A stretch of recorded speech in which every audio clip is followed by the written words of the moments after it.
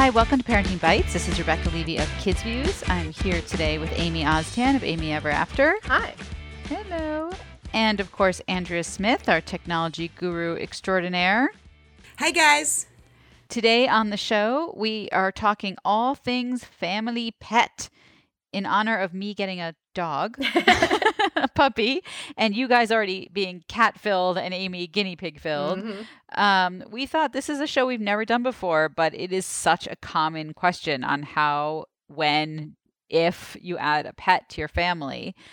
So we thought we'd have some experts on and really dive deep into what you need to know, what you need to consider before deciding to get a pet. Today on the show, we are going to be joined by two different experts. The first is a vet. Her name is Dr. Katie Nelson. And then we will have Dana Humphrey, also known as the Pet Lady. And together they will address everything you need to know about adding a pet, or if you should add a pet, because I'm trying to wrangle my puppy right now who's trying to eat my headset while I talk. And we'll be right back with Dr. Katie Nelson first to address the more serious questions of adding a pet to your family. We'll be right back. So we are so excited today to have Dr. Katie Nelson. She's an associate veterinarian at the Belhaven Animal Center in Alexandria, Virginia, and the host and executive producer of The Pet Show with Dr. Katie on Washington, D.C.'s News Channel 8. And Dr. Katie, we are so excited to have you on the show because I recently added a puppy to my home, which everyone sort of was aghast because my daughters are 17. They were like, "What? Now you're doing that?"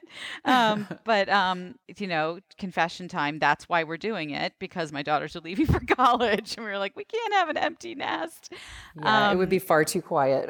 Oh my God. I know my husband wanted two. I was like, no, I already did two babies at once. Like, I'm not doing that again. No, twin puppies is not necessary. No, exactly. And then you have to feel for the mom, right, who had 7 at once. So I was like, oh, that's a whole other thing. But we are so excited to have you because adding a pet to a family, I think, is a big decision for a lot of families, whether it be a dog or cat or something else. And so we'd love to just talk to you about, you know, how parents can make that decision, when, why, what kind, you know, the important things to know before you do take that plunge to adding a pet to your family. Yeah. Well, first off, I mean, congratulations. It's awesome that you've got a new addition to the household. It's almost like having a baby. I mean, it's just a shorter time period where you're up half the night and taking them out to the bathroom every 30 minutes. But, you know, that's one thing that I always encourage people to think of, is that this is a major time commitment, especially on the front end. If you're going to do a puppy or a kitten, then be prepared that your sleep is going to be interrupted. It's just going to happen. And I'm a huge proponent for rescue. I really feel like, especially for families, rescuing is really a great way of going about it. And a lot of people think that that's counterintuitive. They think that, oh, we should get a puppy from a breeder because then we have a fresh start. But the great thing about going through a rescue, especially for an older pet, is that the adoption counselors through these rescues know the personalities of these animals very, very, very well. And their personalities are already fully developed. And so if you go in and you say, you know, hey, we're a 5-person family. We're very, very active. We love to be out and about on the weekends. We want a pet that's going to travel with us. We want, you know, one that's going to be able to be a part of everything. Or the opposite of that, you know, we're a very quiet family of 4. We love to spend our evenings reading and you know, having quiet time, whatever. They're going to be able to match you personality-wise, lifestyle-wise, with the perfect pet for you. And I really think that there's a huge advantage to going through rescue for situations like that. And, you know, obviously, if you want a puppy or a kitten, that can happen as well. So, but like I said, that's sort of like where I tell everybody to start. And then the other thing is, you do have to realize the financial commitment that comes with adopting or with bringing a pet into the family, not only for food and for the purchase price or adoption fee, but definitely for veterinary care in the future. You know, there's some estimates that over the lifetime of a dog, it can be $30,000 to $40,000.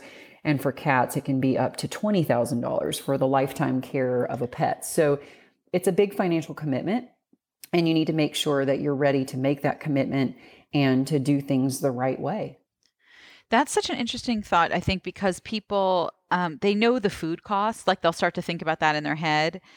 But those vet costs, you hear those stories about people who all of a sudden had a $5,000 vet bill because their dog either had a disease or ate, a whole bottle. I mean, my cat swallowed a penny once. Right, exactly. So is that, I know for us when we were looking, pet insurance became a big thing, and I had people with different opinions. I had friends who never had pet insurance, and they just sort of have a little savings account in case something happens. And then friends who said, "Oh my God, you have to have pet insurance. It's just, it's a no-brainer."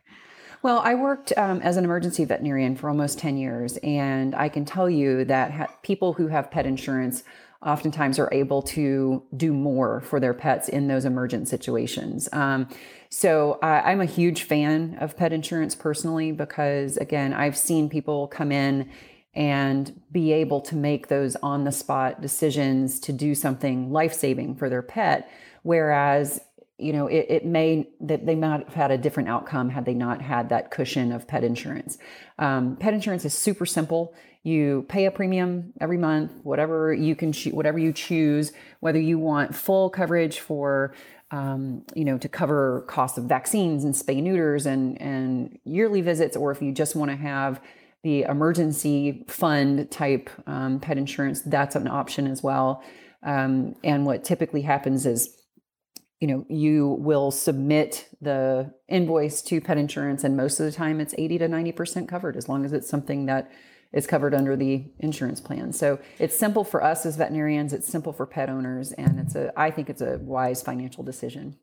That's really interesting. I mean, years ago, obviously, there wasn't pet insurance, and I've had cats all my life. And now, now that it's become more prevalent, I mean, one of my cats has, an autoimmune thing, and I never knew that there was a veterinary dermatological specialist who, by the way, is more expensive than a human dermatological specialist and takes longer to get an appointment. Yeah, I'm going to just disagree with you on the expense part, because it's just that you don't see the expense of the human dermatologist. You see up front the expense of the veterinary dermatologist, because your insurance is going to cover a lot of the human stuff. Exactly. So you just don't see it. Right. And because I just see what I pay. So it certainly gives me pause, pardon the pun, and tells me, maybe this is something I should look into. God, I hope there's no pre-existing condition clause.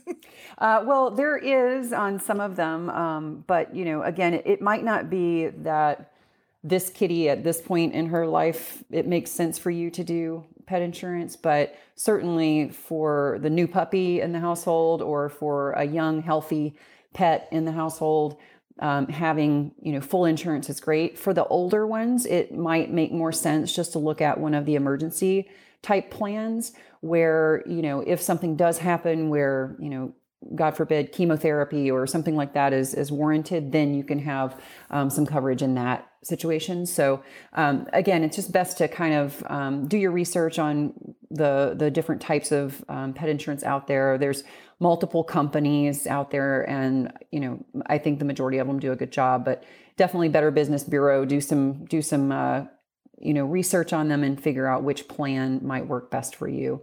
But it definitely does help in the long run. And as far as the specialists go, I mean, we basically we have almost all the same specialties as human medicine, just additional schooling, just like for human doctors. It really is adding a family member, right? Like when you think about things all of a sudden, like insurance, I think people just think you're going to throw a pet into your family, and the main concern is who's going to feed it. Right. No, there's a lot more to it than that. So let's say your children have been begging for a pet, and usually that means a puppy or a kitten if they're begging. Once in a while you get the kid who really wants a guinea pig or a hamster. But in my experience, and Amy, I don't know if you can speak to this because you do have the guinea pigs, that tends to be the pet the starter pet, The gateway interim pet. Yeah. Or the consolation prize that you think's going to make your child happy and then you were wrong. Yeah, well, in my case, I think she knew that there was no chance at a dog because I'm the only one in the family home all day. So and so when the one person who's home all day doesn't want the dog, it's not going to happen. So yeah, she pressed hard for guinea pigs, and it didn't work out well. They're mine now.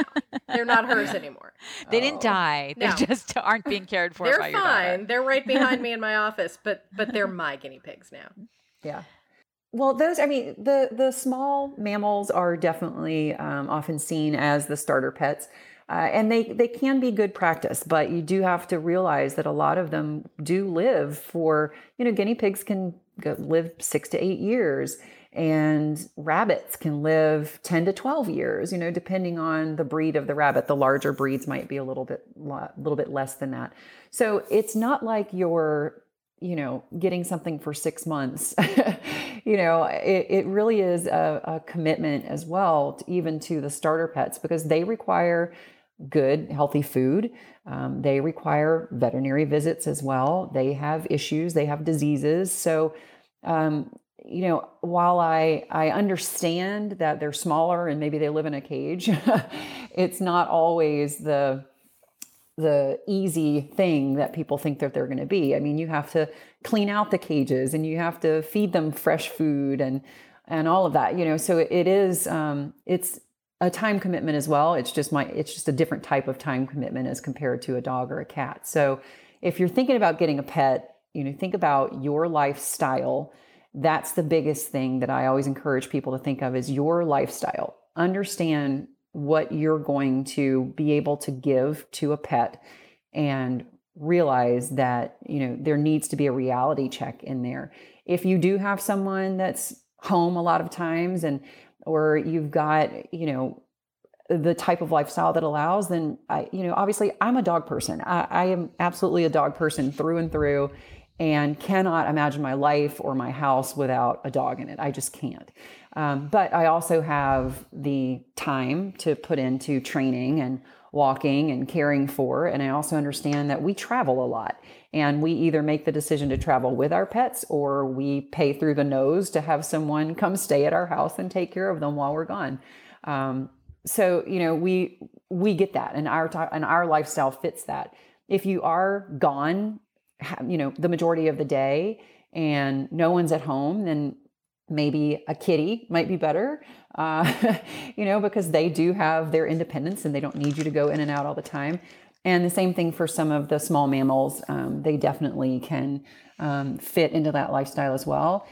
And just a big warning for people out there who are thinking, well, maybe we'll get a bird. Maybe that would be a good starter pet. Well, keep in mind that birds live a long time as well. And some of the larger birds, parrots, cockatoos, macaws, birds like that, they can live 60 some odd years.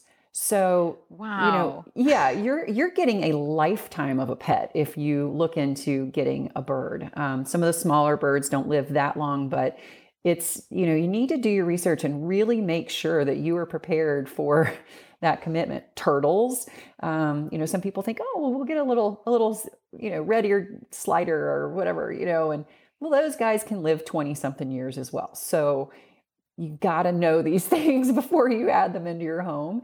And again, you can always, if you do make the decision that, hey, a bird is right for us, or a turtle is right for us, or a small mammal is right for us, they are available at shelters around the country. You do not have to go and buy one from a pet store. You can go to a local shelter or a local rescue and find exactly what you're looking for if you're going for a small mammal or a reptile or a bird or anything like that. They're available for rescue all around the country.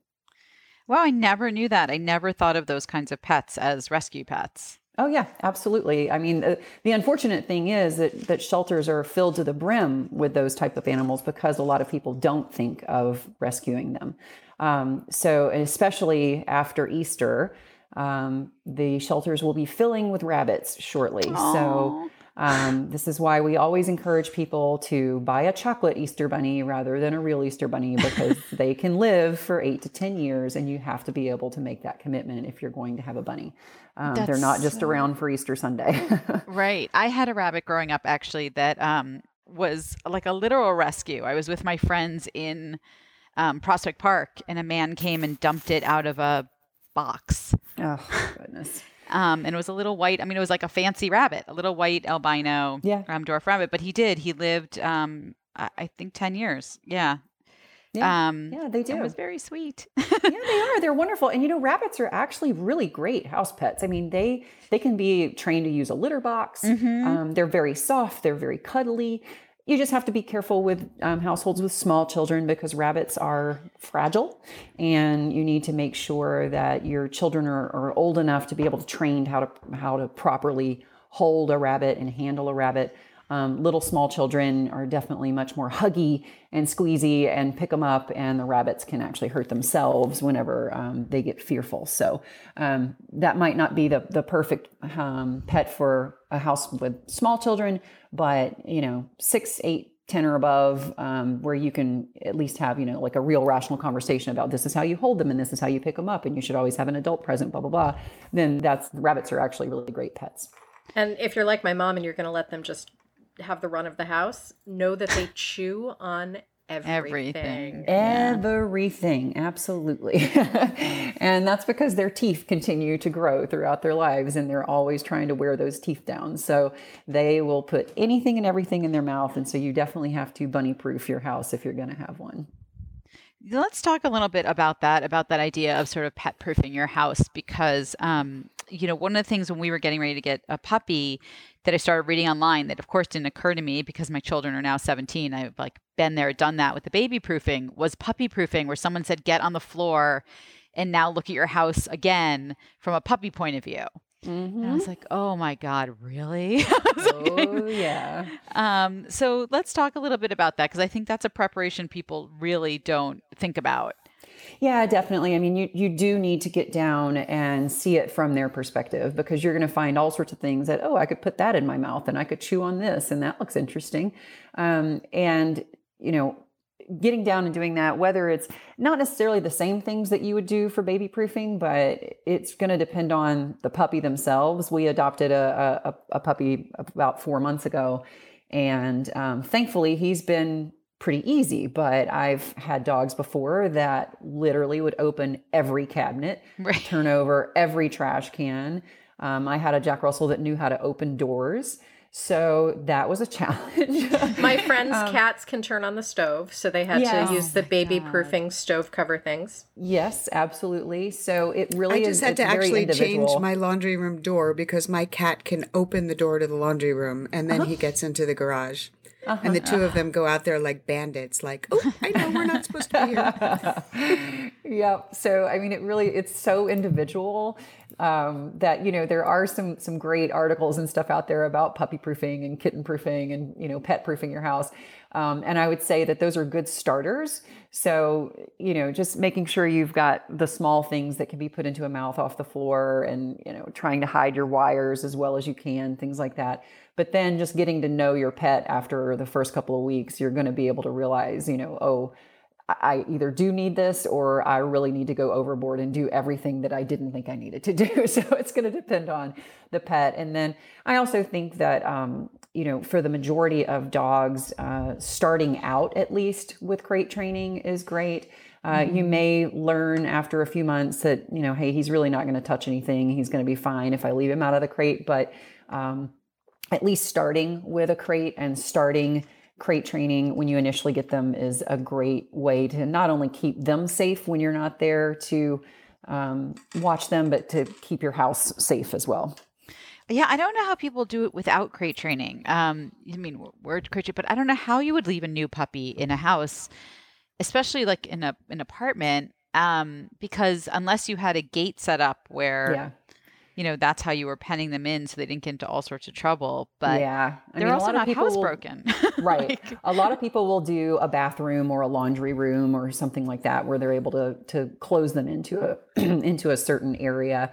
But yeah, I've always found that crate training is just much easier. And especially if you treat it like, hey, this is your bedroom, and you make it a positive experience for them, make it comfy for them, then they don't view it as a punishment. They view it as, okay, well, I'm going to go into my room for a little while my mom is gone, and it works out best for everybody because it definitely decreases your stress level as well. How do you, let's say you have the pet first. So you're single or you're a couple and there are a lot of couples who use a pet as a starter baby, Yes.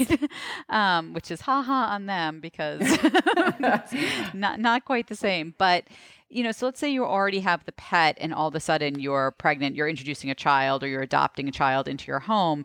How do you prepare your pet for that?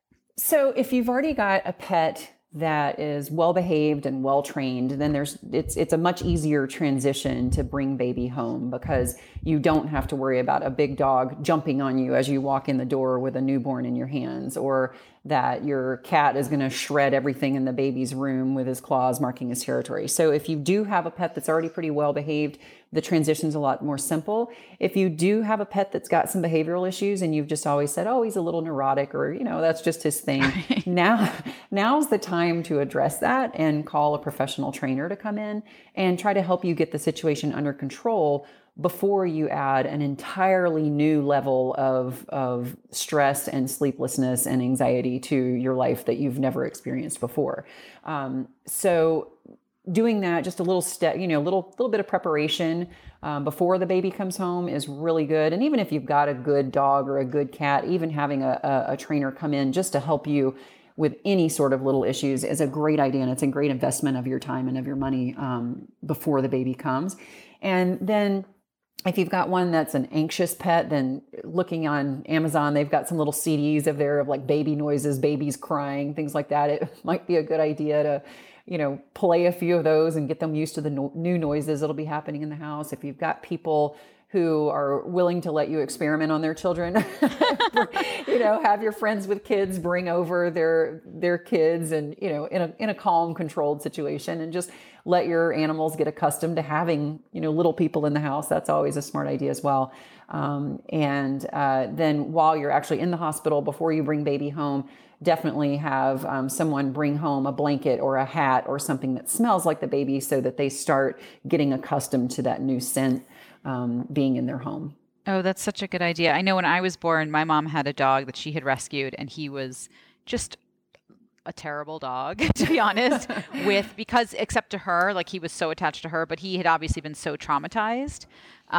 So he was very adorable. He looked like a sheepdog. So everyone would come up to him and be like, oh, and he'd be like, "Rrr." Yeah. So I think her thing back then, I don't think anyone ever hired a trainer for their dog. Yeah. So their whole thing was they just never let me alone with him. Yeah. And I think that's probably good advice in general. Just, it is, right. Dogs are dogs. Like, absolutely. Things happen.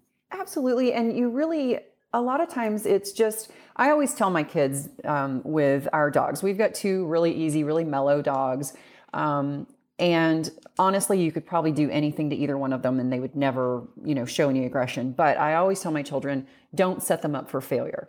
Right. They're great dogs, but don't do things that are going to, maybe provoke them and set them up for failure, because you just need to be able to teach your kids that. And also, when we're leaving the room to go out and answer the phone or to go do something, you think, oh, well, I'll leave the dog here with the baby or whatever. Well, what if the baby reaches over and pulls the hair on the tail or scrapes the dog in the eye or something along those lines? And then the dog does what dogs do and he nips because, ouch, that hurt.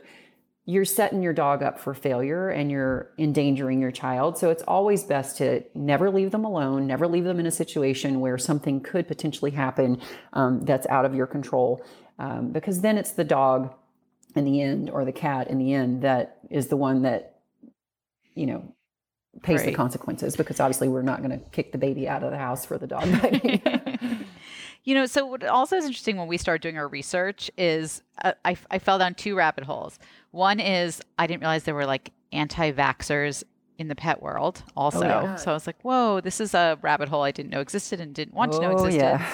And then also the food rabbit hole of all of a sudden you start reading, just like with your kids, right? Like, this is terrible, that's terrible, grain free. And I know there were like dog food. I don't know if it was a recall, but I mean, I ended up getting so, spinning around like, oh my God, am I going to be horrible from the get go? Am I supposed to be grain free? Am I supposed to be, homemade dog food? Like, what am I supposed to do? So can you talk a little about that? Like, how do you choose food, and what is going on in the pet world around all of these things? Well, I can tell you that the pet food world is a little bit in an upheaval at the moment. There's, if for your listeners out there, if you haven't heard about the FDA statement recently on grain-free foods, then I would encourage you to go to the FDA website and search for grain-free, because there has been a link between certain grain-free diets and DCM, which is dilated cardiomyopathy, a heart disease, it's very much in the early stages of trying to figure out what foods, what's the link, what's the cause. And they're not releasing the names of the foods just yet that are linked to it. All they've really said is that some of the more boutique brands have been linked to these dogs forming cardiac disease. So right now, it's just sort of best, unless your pet has an allergy to greens, a proven allergy to greens, it's best to probably just stick with the foods that do have some greens in them, because we're not finding the cardiac disease unless it's a genetic component.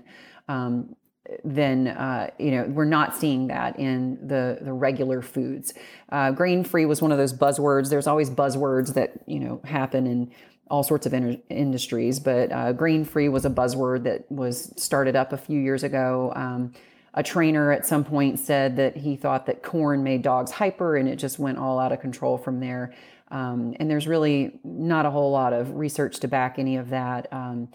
Dogs are omnivores. They eat everything, as we know. I mean, from socks shoes to and socks. I mean, they literally eat everything. But I mean, really, what we know is that dogs are best fed as, I kind of say, the Whole30 type diet, right? So they're best fed with good, solid, healthy carbohydrates, healthy fruits and vegetables, and lean proteins. That's how dogs are best fed. And feeding them, something without a whole bunch of preservatives, lower on the carb range, higher on the protein range, that's always the best way of going about it. And if you have any specific questions, talk with your veterinarian about it. I mean, talk with them about which are the foods that they see the best results with. And also, they know your pet. They know the disease conditions or the challenges that your pets face, and they'll be able to address that better. I'm a big fan of the fresh diets, of the fresh foods. That's typically what I go for, especially in situations where 60% of American dogs are overweight or obese, and a lot of that has to do with high carb foods, the dry foods that we're feeding, in my belief system. So I tend to go for the fresh foods, with, again, just no preservatives, low carb, high protein, fresh pet foods. And that's what I tend to use for most of my patients. And I also find that it just helps a lot with some of their allergies as well, because it just takes a whole bunch of the fillers and stuff off the table. But again, that's not going to be perfect for every single pet, especially for pet owners. It is a more expensive way of going about it. So talking with your veterinarian and being realistic about your budget, about what you're going to be able to do time-wise for your pets, and they should be able to lead you to the perfect food. No, that's really helpful. I mean, it's just, it's also just insane how many choices there are out there. Yes. It wasn't right back in the day, it was like there was Purina. Right. I don't know. Back in the day, there was a pet food aisle. Now Right. you walk in and there's 14 pet food aisles, and you're like, holy cow, I don't even know where to start. So that's why I always tell people, start with your veterinarian. Start there, have the conversation.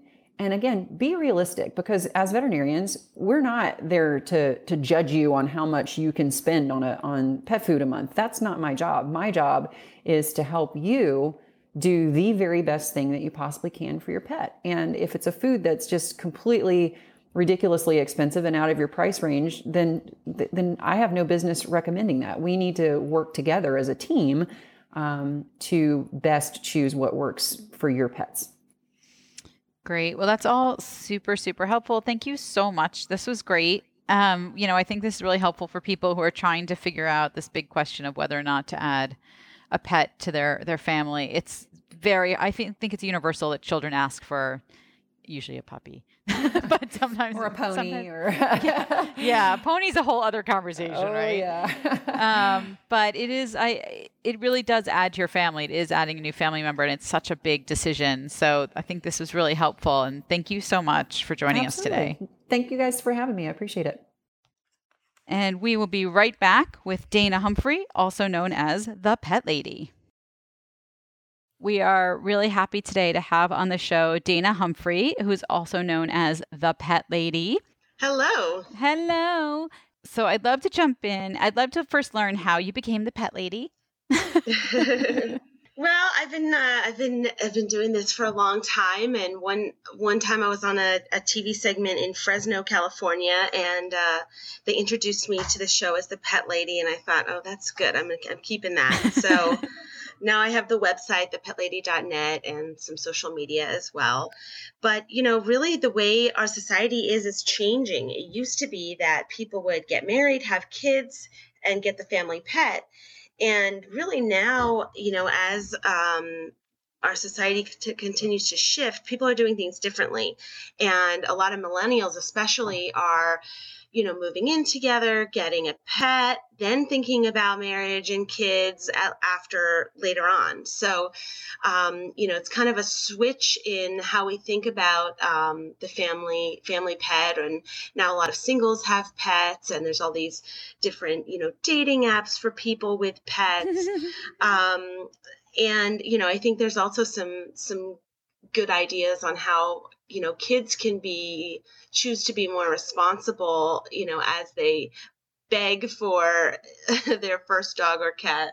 Yeah, it's interesting you say that because my daughters, who are now 17, have wanted a dog since they could talk. Yeah. Like 18 months old. Yeah. It's like dog, dog, dog. And one of them said to me the other day, because we just adopted her like 2 weeks ago, one of them said to me, I'm actually glad we waited this long, even though I'm sad because I'm going to go to college in a year. But she's like, I feel like I'm so much more capable of caring for her. And it was so true because, on day 2, I left them alone with the dog. I was like, I got to do things. You're home. Go at it, But it is really interesting to me what a responsibility a pet is and what a shock that is to a kid, or I guess people who have never had children too. Yeah, and especially a puppy, right? They're just little babies and they need constant care and attention. And yeah, you don't really want to leave them home alone, right? You want to make sure someone's there with them, and then all the training. And how did you decide what breed to get? Well, we have a lot of allergies in our family, not necessarily our family in our house, but my sister, people who would be here a lot. Visitors. So yeah, visitors. So hypoallergenic was pretty important, as hypoallergenic as they could be, obviously. And we live in a small New York City apartment. We live near 2 parks, but still we're in an apartment. So that was part of it in terms of energy level and size. So we kind of whittled it down to knowing that we wanted a Woodle, a Wheaton and Poodle mix. I still laugh at that name. I know, because there was a Wheaton Terrier in our building who's just the sweetest dog ever, like such a wonderful disposition. So we kind of loved him, and then we were like, oh, there's a Woodle, so it's super hypoallergenic. It's both of them. And we found one of my friends actually works for the ASPCA and helped me find a really reputable breeder and what to look for. And she had sort of sent me this checklist to make sure we weren't looking at puppy mills and things like that. So it was a long bit of research, and then we found a breeder we loved, and we just got lucky that the timing was right for when her gotcha day was. That's awesome. Yeah, it was not easy because we had first choice female, and it didn't occur to us that we'd get there and there'd be so many adorable puppies. And you're like, right, exactly. Yeah. But, those are all really good things to take into consideration, your apartment size, the energy level, the fur versus hair, and yeah, now these designer mutts are becoming really popular. There's a website that I love called AdoPets. It's ADOPETS.org. And, you can really find, in addition to breeders, you can really find whatever breed you're looking for, right? If you've decided your family wants a smush face dog, or you want a running companion, you want a bigger dog like a Labrador that can run with you.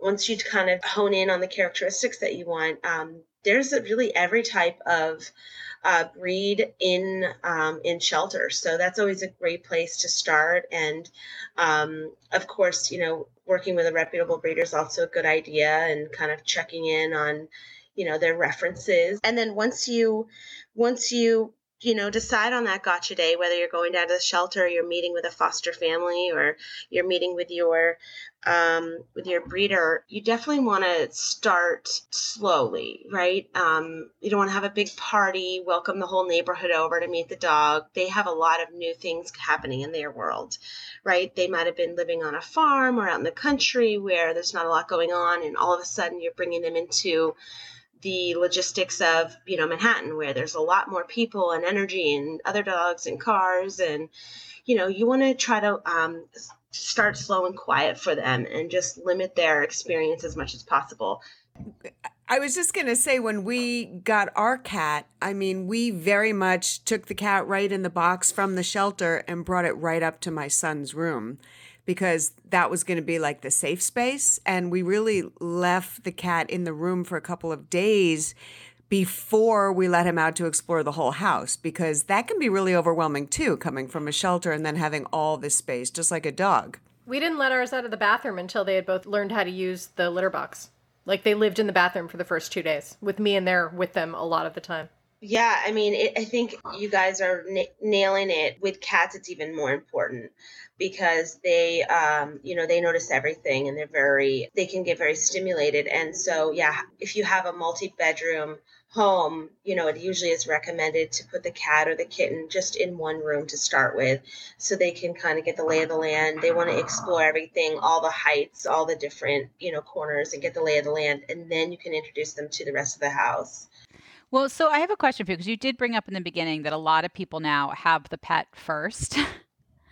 And, just like bringing home a new baby to an older sibling, there is definitely, right, an adjustment, and probably even more so for a pet, because they really, really don't know what's going on. How do you kind of adjust your pet for a new little person coming into the home? Well, yeah, depending on how old your child is, if they're, at an age where they can listen and pay attention, teaching them to, pet the dog nicely or the cat nicely is always a great first challenge, because, if they're animal lovers, they get excited, they want to see the dog, they want to see the cat, but they often have this kind of flat palm out, smack reaction. So if you can really teach your child to pet the dog nicely, to approach them nicely. Some kids kind of just get it a little bit better than others. But also letting them be part of the process, whether there's certain treats that they're allowed to give them, or maybe there's some part of the getting ready to go outside process that they can help out with. Maybe it's putting on, their jacket, or putting their collar and leash on, even if maybe they're not the one walking the dog outside, letting them have some part of the process where they can feel, that they get to connect with that pet. But you do have to be careful with them being rough at first. And, some cats just, carefully get out of the way. But dogs don't have as much spatial luxury. Yeah, dogs want to jump right on you. And they can be nippy when they're puppies. So that can be hard with a kid, because they don't really understand that it's not biting necessarily. Yeah, if you have a puppy and a young child, that can be complicated, because the puppy wants to play and the little kid wants to play, and they're both not really sure of their boundaries yet. So I'm curious, Dana, what are the kinds of questions that people ask you? What are people interested in before they get a pet, or once they get a pet? Well, yeah, I think that the main things to think about is, if you're going down to the shelter, you're going to, wherever you're going to be getting your pet from, to think about what are you going to need when you get home, right? You're going to need, especially if you're getting a dog, you're going to need a place for the dog to sleep. These days, about 80% of people do allow their pets to sleep in their bed with them. But, you want to have some kind of bed for them. You want to have some kind of food for them. You want to know what they've been eating and what you can transition them into. The food is really important because if you just change their food right away, there can be some problems, some soft stools, and you want to switch slowly to a new food to help them adjust. Maybe you mix in whatever they've been eating with a little bit of the food you'd like them to eat.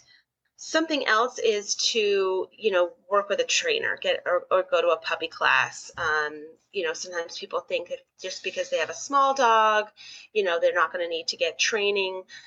No matter what type of pet you have, you want to invest in some training, whether it's a 6-week puppy class or a private trainer to come by just to learn some basic commands, sit, stay, come, things like that, and get the whole family on board. It's really all about consistency. Well, this has been so helpful, Dana. Thank you so much for joining us today. I think it's like a ton of great pet information for people who are thinking about adding a pet or maybe did add a pet and it's not going well, or it is, I don't know. But thank you so much for joining us today. It was great. And we'll put links up to your site and to your social site. So if people have more questions for you, they can always reach out and see all the information you have. Awesome. Great. Thanks so much. We will be right back with our bites of the week. We are back with our bites of the week. Amy, what do you have? Okay, so my bite is this crazy long article that was in the Washington Post a couple of weeks ago. And it's about a stolen pair of ruby slippers from The Wizard of Oz. And there's like half a dozen pairs out there. They're actually not sure how many authentic pairs of the ruby slippers there are. But, there's one in the Smithsonian. There's this one private collector had one. And he had sent his pair to the Judy Garland Museum in Grand Rapids, Minnesota, which is where she was from. And so the pair was on display there, which was a big deal because they're worth millions of dollars. And they were stolen. This was back in, I think, 2004, 2005. And then last year, they were recovered, like 15 years later, 14 years later, whatever.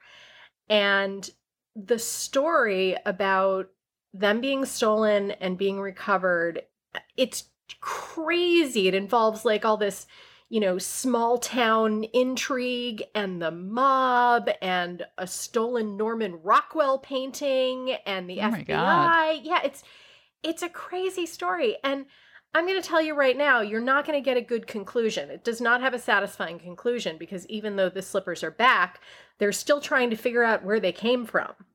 They still don't know who did it, or maybe they do and they just haven't announced it yet. But like just the details of like how they authenticate these shoes and, the hundreds of hours that go into making fakes. And I just found it absolutely fascinating.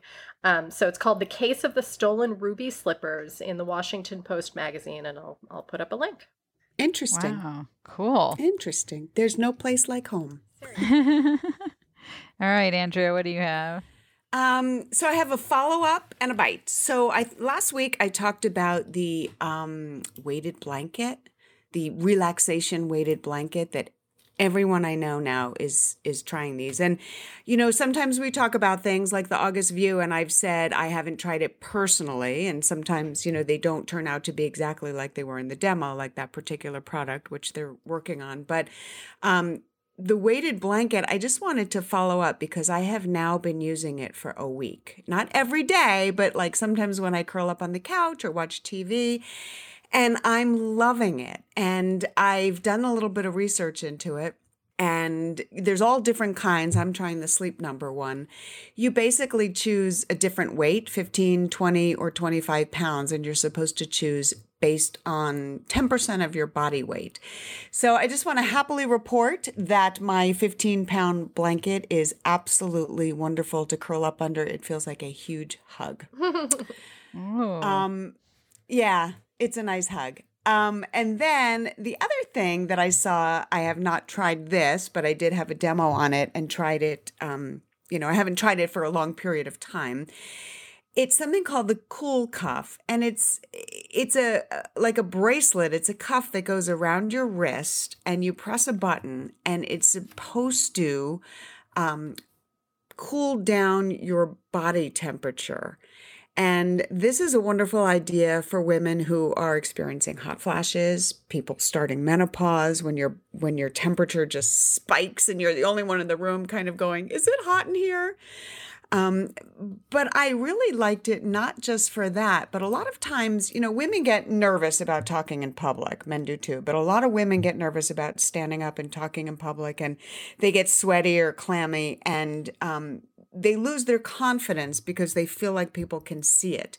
So this I like because you can just push a button to turn this on. It gets covered under the cuff of your blouse or your jacket, and it really will cool your temperature down and take that kind of sweaty, heart palpitation feeling away. So it's called a Cool Cuff, and you can check it out. We'll have a link to it.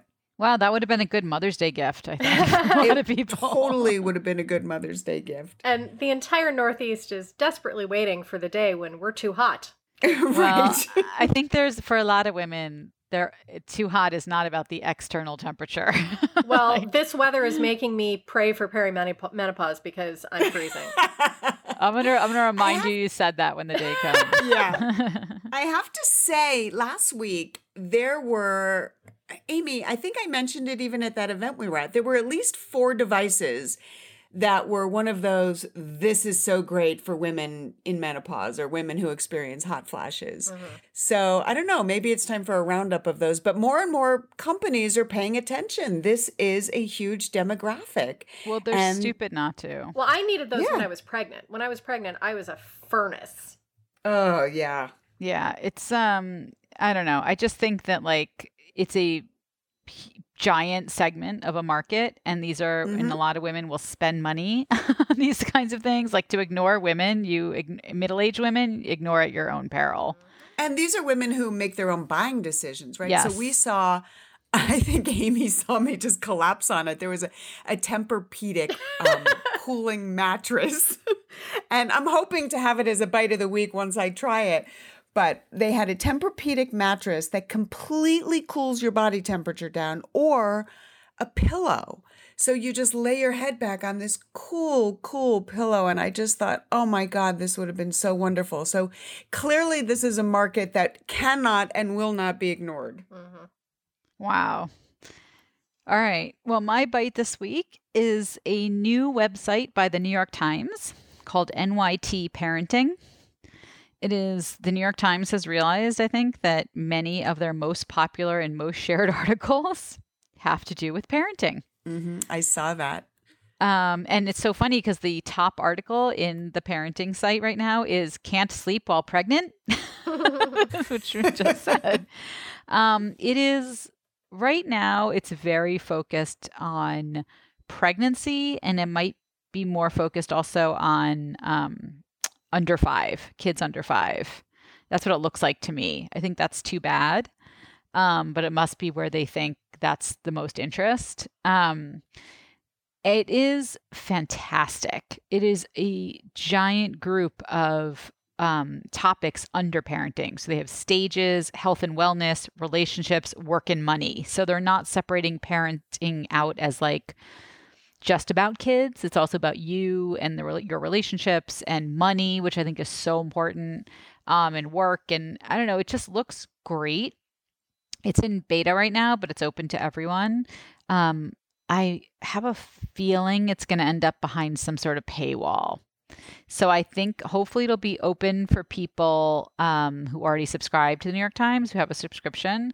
But there is a login. I don't know. I'm sort of finessing that and seeing what's going on there. But it's really cool. They have great writers. So if you are a new parent or know a new parent or someone who's about to be a new parent, or even not new, just, having another one, it's a great site. Graphics are beautiful. It's really well done. I thought it was so interesting because they did a lot of parenting articles anyway, and I am a paid New York Times subscriber, so I have access to all of them. And it's kind of like, of course, they're tagged parenting, or you could just search them, and you know, the recommendation engine works really well. So I thought it was so interesting that they decided to pull it out and create a separate website for it, like a separate landing site. I think it's brilliant because I think that some people don't read the New York Times, but this would be, there are people out there who feel like the New York Times is biased, on the left, or they just don't like to read those kinds of articles. I don't know what it is, but this is something very different. They're really, unless people see articles about LGBTQ parents as political, which then I don't know what to tell you, but it's really not political at all. There's no op-edness about it.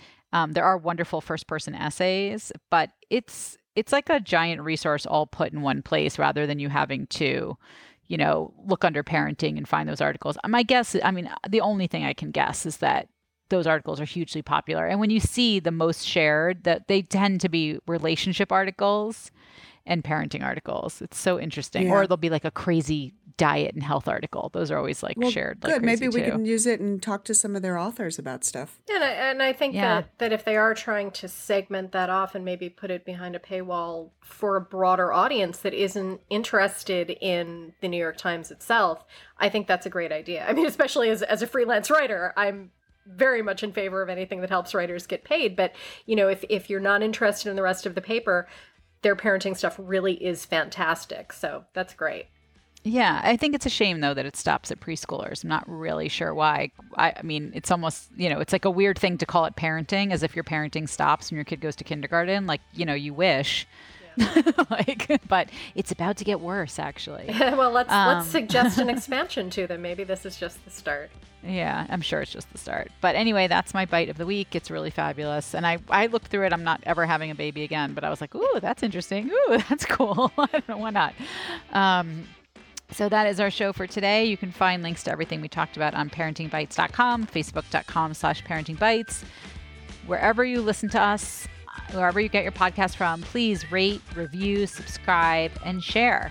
It's how we find more great listeners. And we'd also, we'd love to hear from you too. So if there's a topic you'd like us to discuss, or if you have some crazy pet story you'd like to share or advice, let us know. Until next week, happy parenting. Bye. Have a good week. Bye.